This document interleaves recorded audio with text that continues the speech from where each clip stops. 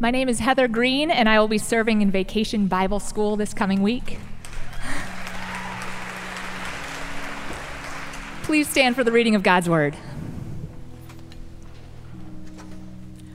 From Psalm 25.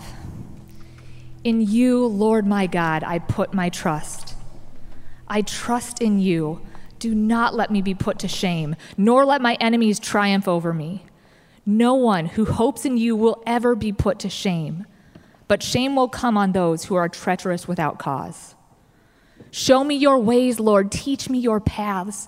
Guide me in your truth and teach me, for you are God, my Savior, and my hope is in you all day long. Remember, Lord, your great mercy and love, for they are from of old. Do not remember the sins of my youth and my rebellious ways. According to your love, remember me, for you, Lord, are good. Good and upright is the Lord. Therefore, he instructs sinners in his ways. He guides the humble in what is right and teaches them his way.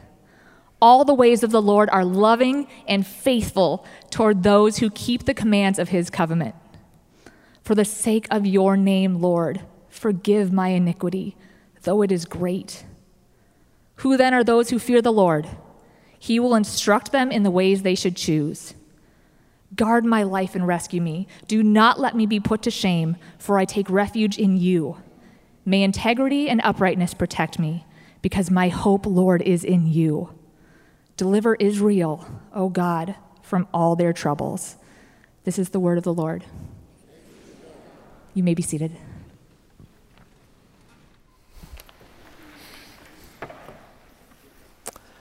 I want to talk to you this morning about what the Bible consistently says about godly leadership.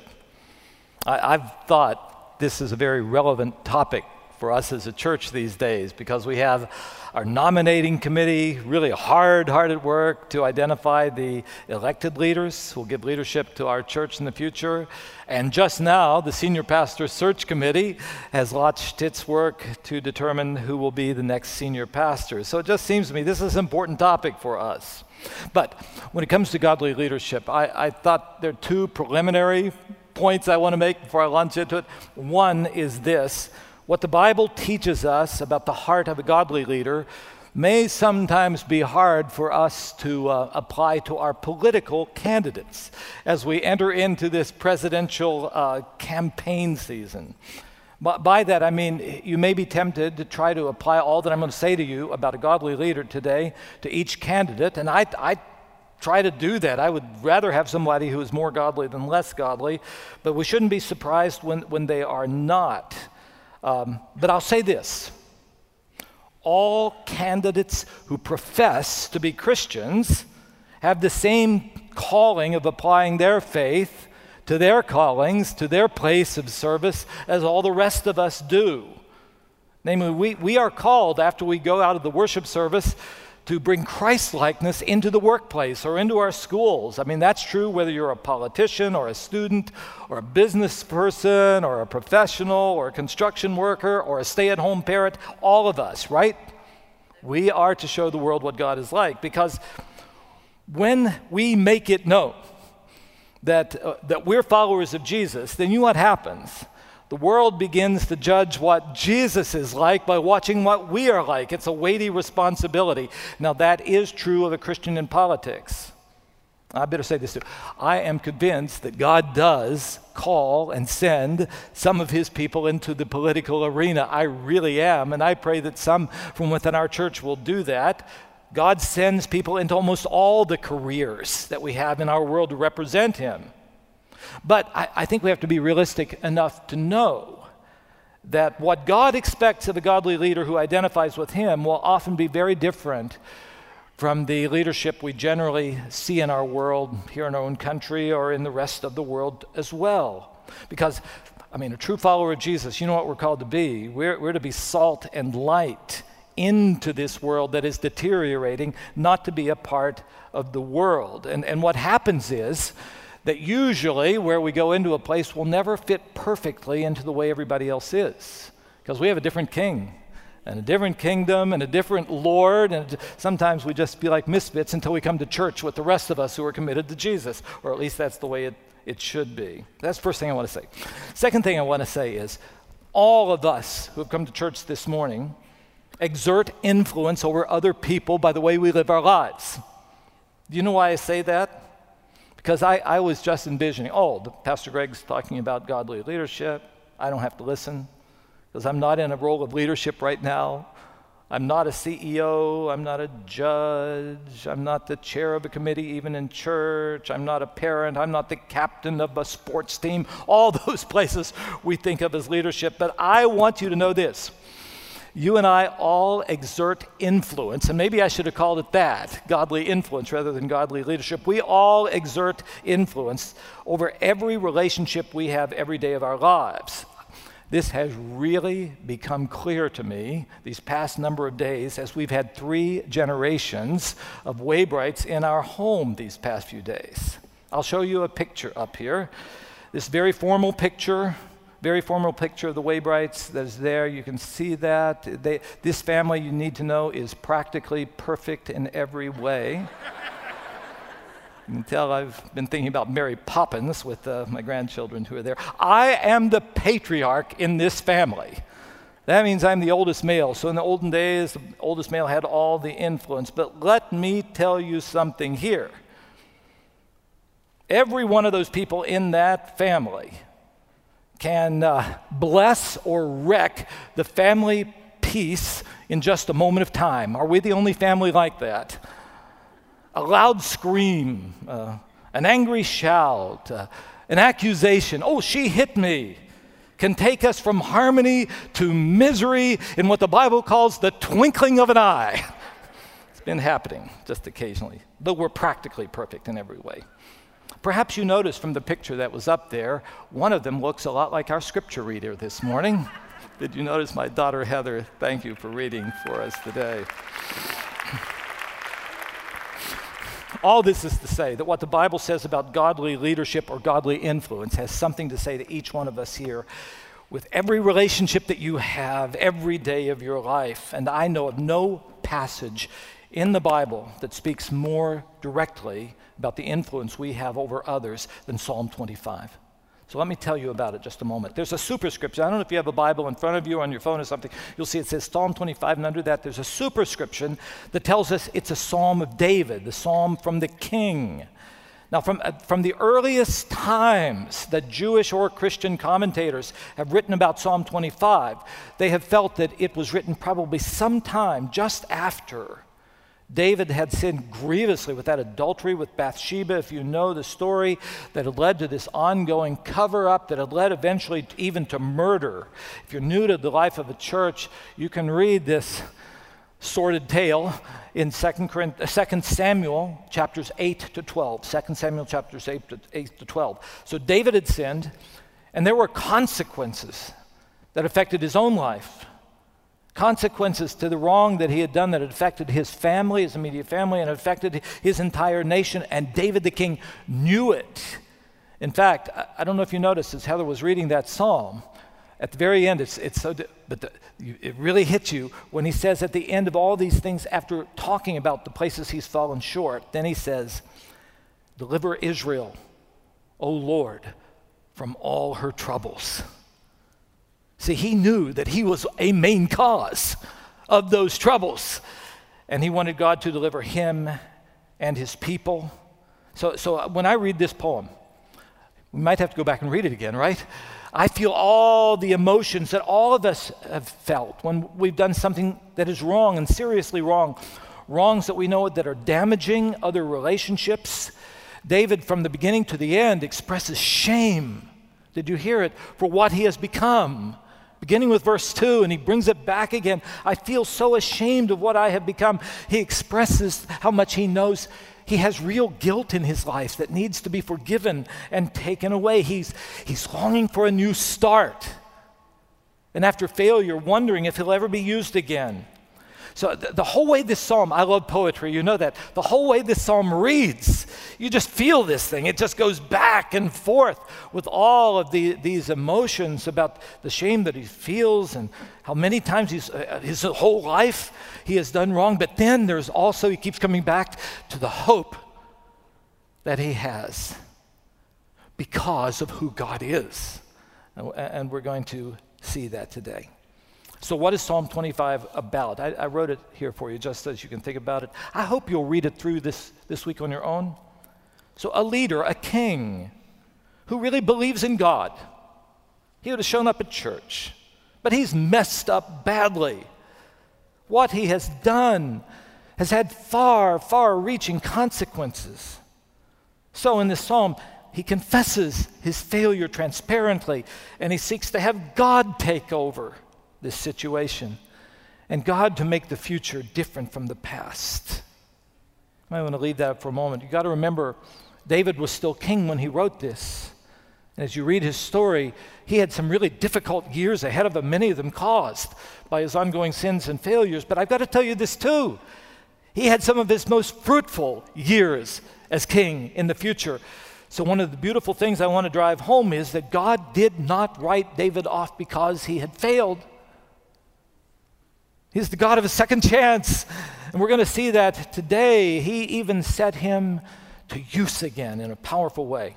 So I've been asking, okay, how does that happen? What do we see in this psalm that makes it possible for imperfect people, like David was, I'm looking around, like you and I are, to continue to provide godly and health-giving influence in the lives of other people? So I've seen a couple of things. Number one, I see the self-awareness, I'm going to call it that, the self-awareness of a godly leader. Usually when we have political leaders, they only try to tell all the positive things. Look what David becomes aware of. Verse 7, God, do not remember my rebellious ways. Verse 11, forgive my iniquity, for it is great. Verse 18, take away all my sins. See, when I read this psalm, I just sense David refusing what he's tempted to do, but he's not going to do. He's done it for so long, for so many months after he had committed this series of sins, beginning with adultery. You know what he tried to do? He tried to cover it up. Even after the adultery and even after the murder, then he was still trying to cover this up. For at least 6 months, he lived as if it had never happened. You can almost imagine. He would have been worshiping in church with us today. He would have been wearing his kingly robes. He would have been doing his kingly duties, trying to show that he was still that practically perfect in every way, you see, king, that everybody thought that he was. So I ask you, have you ever done that sort of thing? Had something that happened in your life, you show up at church, but it's there and it hasn't been brought out, hasn't been turned from. Don't you think there is a warning already to all of us in this? See, this story, when you read it, I've only given you a little of this thing. It is filled with sexual unfaithfulness and deceit and cover-up and lying and disregard for others and abuse of authority by a king and so many other things. But I'm telling you, if you come to church this morning and you only think, oh, that David, he's a scoundrel, I'm glad I'm not as bad as he was, then you've missed the point of this whole sermon. You with me here?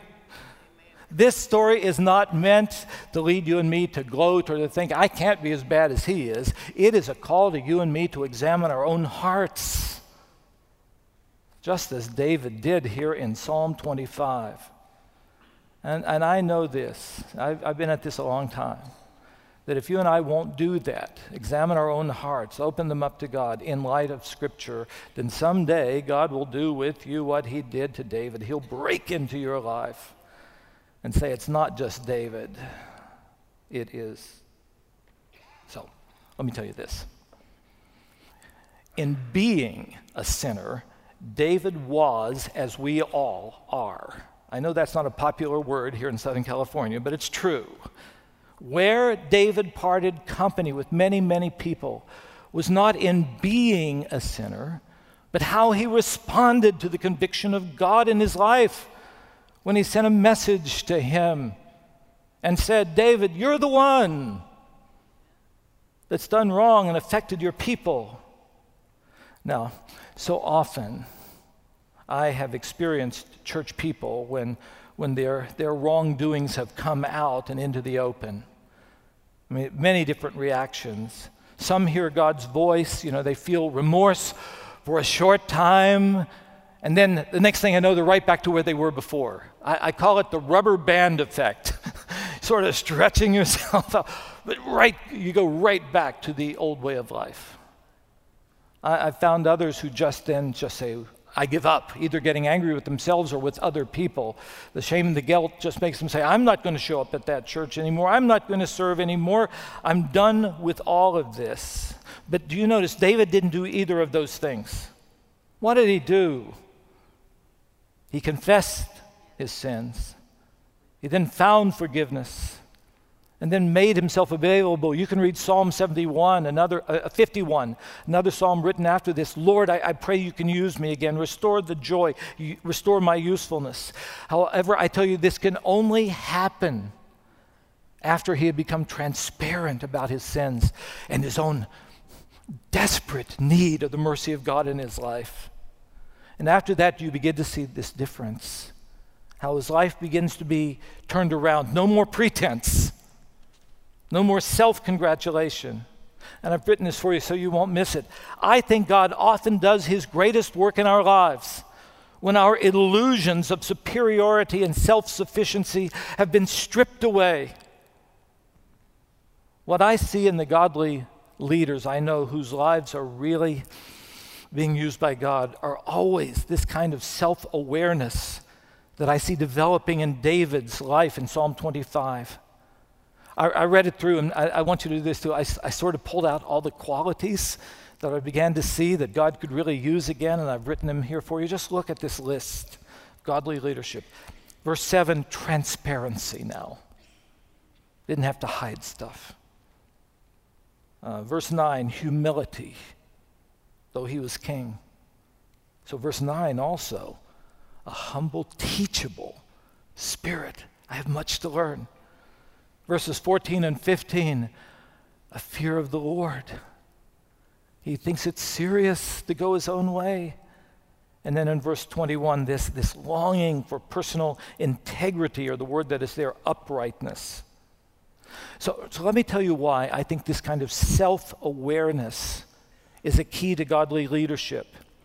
I have discovered that the godly leaders who have brought grace and blessing to those around them, to their businesses, to their families, to the churches, other places, have always been those who have owned up to their own failures and their personal need of mercy and grace. It just makes you treat people differently.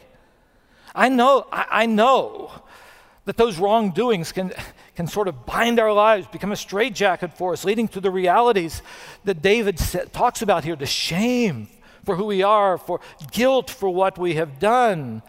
But at the same time, when we give them to God and see he's not done with us, yes, it changes everything. Those same realities of owning up to our need of mercy and grace can enable us to give up all those illusions that whatever is happening, we can just do it with our own resources and making our own plans, and we can continue to try to do it with our own manipulative ways to get out of these dark corners that we've gotten ourselves or others into, as David tried to do. So the foundational point for godly leadership is not even what we're going to be having in our global leadership summit, though there's so much there that will be important about learning how to use the leadership skills and techniques you have. But it begins much earlier than that. The starting point, I'm convinced, is this: any of us who will influence anyone positively to the glory of God will come from a place in which we are aware of our own sin and that we have become recipients of the mercy and grace of God. Instead of where most leaders in our world come from, or try to pretend they come from places of personal ego and pride. So I'll tell you, if you accept the biblical teaching that all of us have fallen short of God's glory and ways, then you'll understand that a godly leader will have already owned up to that. It will be the kind of thing that says to anybody who comes under our authority or influence, well, I too have fallen short. I need God's grace. It will make you treat people differently. And it will also lead to a whole path of engaging in that very, very deep and personal spiritual healing, in which we open up more and more of our lives as we become aware of them and allow God to reveal to us the wounds that have happened in our hearts because of the things we have done or others have done to us. And that's why we have emotionally healthy spirituality here, to try to work through those things together as a community. And then God, when we open them up to Him, is able to heal so that we don't have to conceal. He can heal so we don't have to conceal the self-awareness of a godly leader. One more thing I want you to see: the God awareness of a spiritual leader. Did you notice it as Heather read? I'll show some of it to you here. Verse 6. God, your great love and mercy are from old. It's the way you've always been. Verse 7. Remember me according to your love, for you are good. Verse 10. All the ways of the Lord are loving and faithful. And then the one I really like, for the sake of your name, forgive. So I see David's conversion from being this self-directed to a God-directed leader is communicated most poignantly in his opening line, in which in verse 1 he says, to you, O Lord, I lift up my soul. You see, it's an offering. It's a surrender to God. And that surrender to God continues on. In verse 2, he says, I put my trust in you, not in my own strength. And in verse 5, in you I have trusted all day long. I just think this psalm could have been one of despair, don't you? When you realize how much you've messed up and even that there are consequences for it. He had failed, and that failure would lead to challenges. Opposition, not just from enemies, but from his own family and friends. You can read this story all the way through, from 2 Samuel through 1 Kings. But I'll tell you, what is at the heart of Psalm 25 is not just confessing what he has done wrong, but again and again, the nature of who God is. And that God's deep longing in our lives is that he is ready to restore any life that returns to him. God can bring victory out of our failure. Any amens about all of that? So this psalm, thank you. David started this psalm with a prayer of trust in God and an abiding hope in the ability of God. And he ends the psalm with an affirmation of God being who he is, good and upright. And in between, he sort of massages on one side his own enduring legacy of these misdeeds that resulted in that guilt and shame, with, on the other side, this word of hope that was never taken away.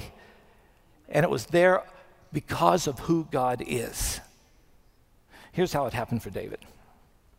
In the midst of him trying to cover up his misdeeds, God sent a preacher. Yes, a preacher can do something good in your life, named Nathan, who told David first a story of a rich and powerful man in his own kingdom who had gone and stolen the only prized possession of a very, very poor man.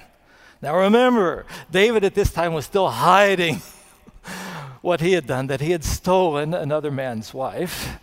And so in this, he turned with indignance to the preacher and he said, who is that man? I'm the king around here. I'll do something for you about this.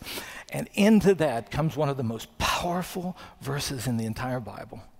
It's found in 2 Samuel chapter 12, verse 11, in which Nathan turns to David and says, you are the man.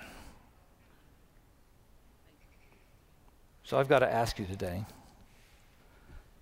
is there anything about which God needs to say that to you today? It's not just David. There's something in your life you need to turn from and give to me. So after hearing that evil will be punished, there are consequences to what he has done, David confessed in verse 13, and this is what he said: I have sinned against the Lord. So a second question: is there anything in your life about which you need to say that to the Lord right now? And then the Bible tells us how God responds to that kind of repentance. Do you want me to tell you what it is, or should I just skip this part? Let me just tell you this.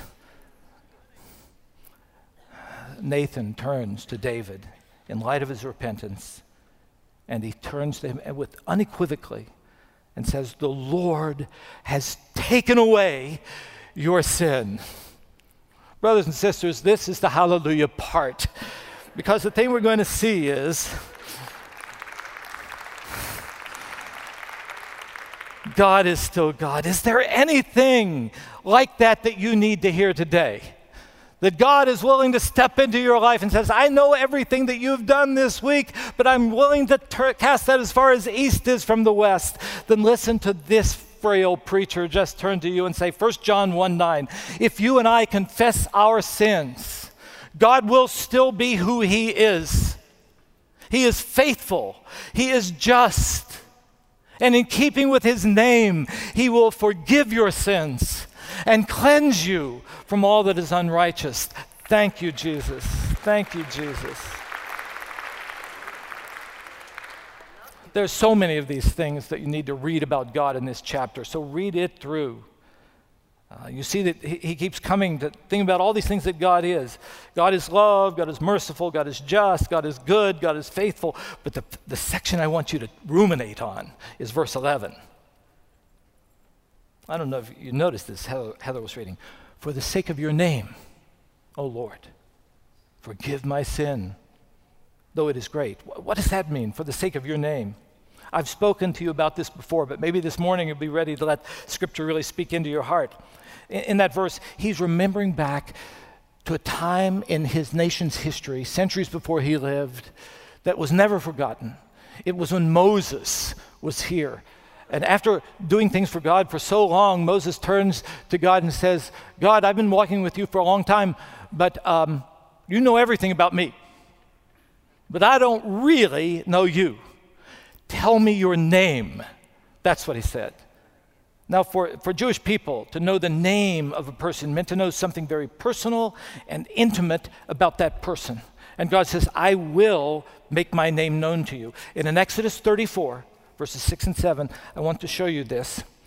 This becomes a passage that again and again, in good times and bad, the people of God have brought this back and just said, God, this is who you are, and I'm going to trust you'll be who you are. And this is what God said, I am the Lord, Yahweh, the compassionate and gracious God. I'm slow to anger. I'm abounding in love and faithfulness and forgiving wickedness, rebellion, and sin. Notice that. Yet I do not leave the guilty unpunished. Throughout the history of God's people, you'll see them continue to bring this back. We know, Lord God, who you are, because we human beings, we're fickle. We're always vacillating. But God is the same yesterday, today, and forever. The God who was that with Moses' time was that with David, and is the same God even here today. So what he says is, when we walk away from him and do wrong, he will punish evil. He doesn't just sweep evil under the rug as if it doesn't matter.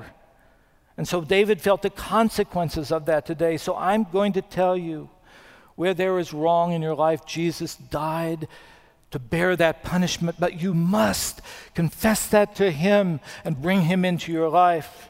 I declare that to you today. God still does not let evil go unpunished. So the question is again and again, what is in your life that needs to be given to him? Make it right with him now. But I'll also declare this to you today. If you turn to God in repentance and faith, he will forgive you. And just like he did with David, he will make you useful again. How can I say that about God with such authority? Because that's who he is. And that's who he always will be. And when we know that, we can always know that he will always love us and forgive us when we turn to him and use us again.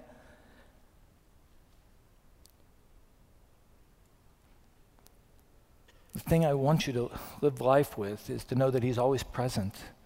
And wherever you are, whatever you do, he knows you. And he loves you with an everlasting love. And when you turn to him, he will always receive you. And he will set you to use in his kingdom, to his glory. It's the God awareness of a godly leader. Now, the last thing, just with the moments that we have, the main practice of a godly leader, because there's a lot of work that had to happen in David's life. It's not that poof, we become strong. There's a lot of growing that has to do. So look at this main spiritual practice. Verse 4, God, help me to know your ways. I need to know, teach me your paths. Verse 5, lead me in your truth and teach me. Verses 5 and 6, and you do that. God instructs sinners like me, David says, in his way and teaches the humble. I'll just boil down what characterizes the central spiritual practice of a godly leader. There are many things that we do as we grow in our walk with God, but the central one is this. A godly leader's life is characterized by constant prayer. You've got to get this idea of prayer as just communicating with God, knowing that he is there. The Apostle Paul, writing centuries after David had written this, would say the same thing. In 1 Thessalonians 5:17, he would turn and say, pray without ceasing. This is the will of God in Christ Jesus for you. That phrase, not ceasing, doesn't mean nonstop. It means ever recurring. It means that we always know that God is there. So the one who prays like this, just always, whatever happens in your life, you know that God is present. You practice the presence of God by praying. The ones that I have seen who have lived life like this, number one, have actually met God personally. Have you? Do you know him as your Father? And then are growing to know what he's like. We also know, number two, that God's character never changes, as I talked about, so that he's always with us and we can bring matters to him and he won't write us off. Finally, those who pray like this and are changed by this constantly are surrendering our lives fully to God because God is God. When this is true of us, are you beginning to see, wouldn't this change the way that you treat the people who work around you? Change the way you deal with people in your own family? We'll use whatever influence we have in ways that we want to honor God. So we're going to seek to forgive as God forgives. We're going to long for the best for others as God does. I know all this is aspirational. We're not there, but that's what can grow in our lives. None of us are perfect yet. So I'm going to give you a verse that I love. I gave this even before I became pastor here. It's in 1 Timothy chapter 4, verses 15 and 16. It was the older pastor turning to a younger pastor, Timothy not wanting to do this and thinking, I'm not as good as you and John and the others who were there. And here's what Paul said to him. Let everyone, this is a Waybright translation, just to let you know. Let everyone you influence see your progress, not perfection. Let everyone you influence see your progress, especially in your faith and in your understanding of God and his truth. I remember when I was here, it was before you voted on me. I said, if I come, I pray that as I come to the end of my time as your senior pastor, you'll see me and you'll see someone who is more like Christ than you saw 12 years ago. And I also turn and I said, and I pray that I will see the same in you. Because God does not expect perfection in a moment, but he promises he will work in us, see that we make progress in the faith. And Psalm 25 just sort of tells you how we pray moment by moment, day by day, so that this can happen. I'll show that to you too. Show me your ways, O Lord. Teach me your paths. Guide me in the truth, your truth, and teach me, for you are my God. Notice that show me, teach me, guide me. Will he do it? When you get down to verses 8 and 9, you see the way he answers that. The prayer, show me. And then he says, the Lord instructs sinners in his way. Thank you, Lord. He prays, teach me your paths. And then he will say, the Lord does that. He guides the humble in what is right.